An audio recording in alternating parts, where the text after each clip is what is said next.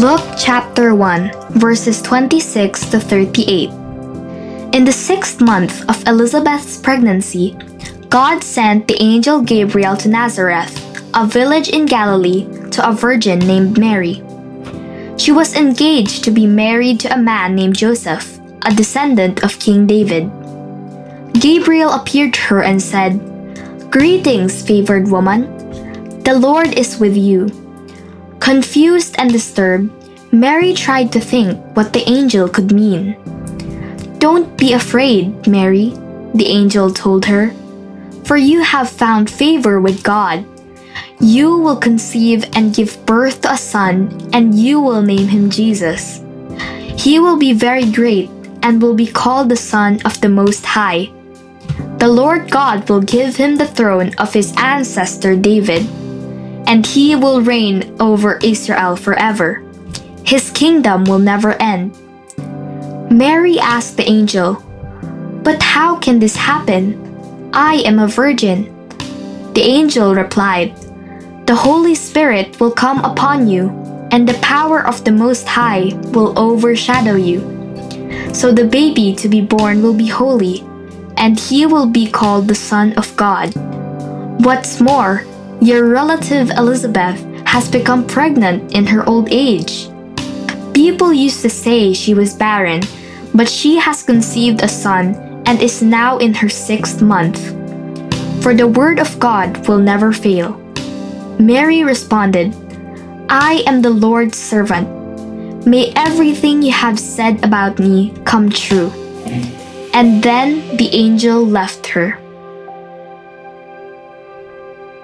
To be honest, I've always struggled with Mary. When I was 5 years old, I was introduced to her through the very repetitive and lengthy prayer called the Rosary.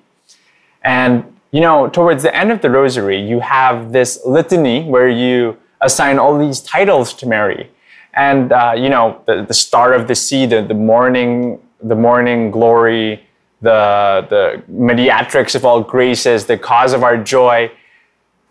And in my imagination, when I would think of Mary, I would see Kate Blanchett from Lord of the Rings, someone who's so stiff and regal and unapproachable. But you see, when you read about Mary in the Bible, she's not that at all. You find a young, poor, troubled youth whose life is about to be turned upside down, and she says yes to all of it. Sometimes I wonder why God chooses to work with humans. I mean, that's the story of the Bible, right? God works through humans. And yet it's so surprising. It still is surprising when you think about how God enters into our world through the womb of a woman. Have you ever wondered or thought about how God could use you, someone who is not necessarily the best, not necessarily the most eloquent, not the most ready or prepared person, someone who is broken and lowly, made out of the dirt, and yet at the same time made in the image of God? That is the Mary that we see in the Bible. And if anything, the story of Mary is not somebody who is great and up there and becomes even greater. It's the story of how God lifts up the lowly and fills them with his presence and gives them his purpose. Maybe this Christmas, God is calling you to do something beyond your imagination. I can't be the one to tell you what that is, but trust me, when he does come, prepare for your life to be turned upside down. If you can trust that God is good and that God can use you, that there is more to you than who you think you are, then, man, you can be like Mary. And if you find yourself somebody who is troubled and confused and is in a situation that seems beyond or something so terrifying, then you have something in common with Mary. I really do believe that when we trust that God can use us and God can enter into our lives, we allow ourselves to be transformed by Mary's Son, by Jesus, as he turns us into his image, into the new humanity that he calls us all to be. Let's pray. In the name of the Father, the Son, and the Holy Spirit. Jesus, we know that you are good. And we know that as much as you are God, you're also fully human.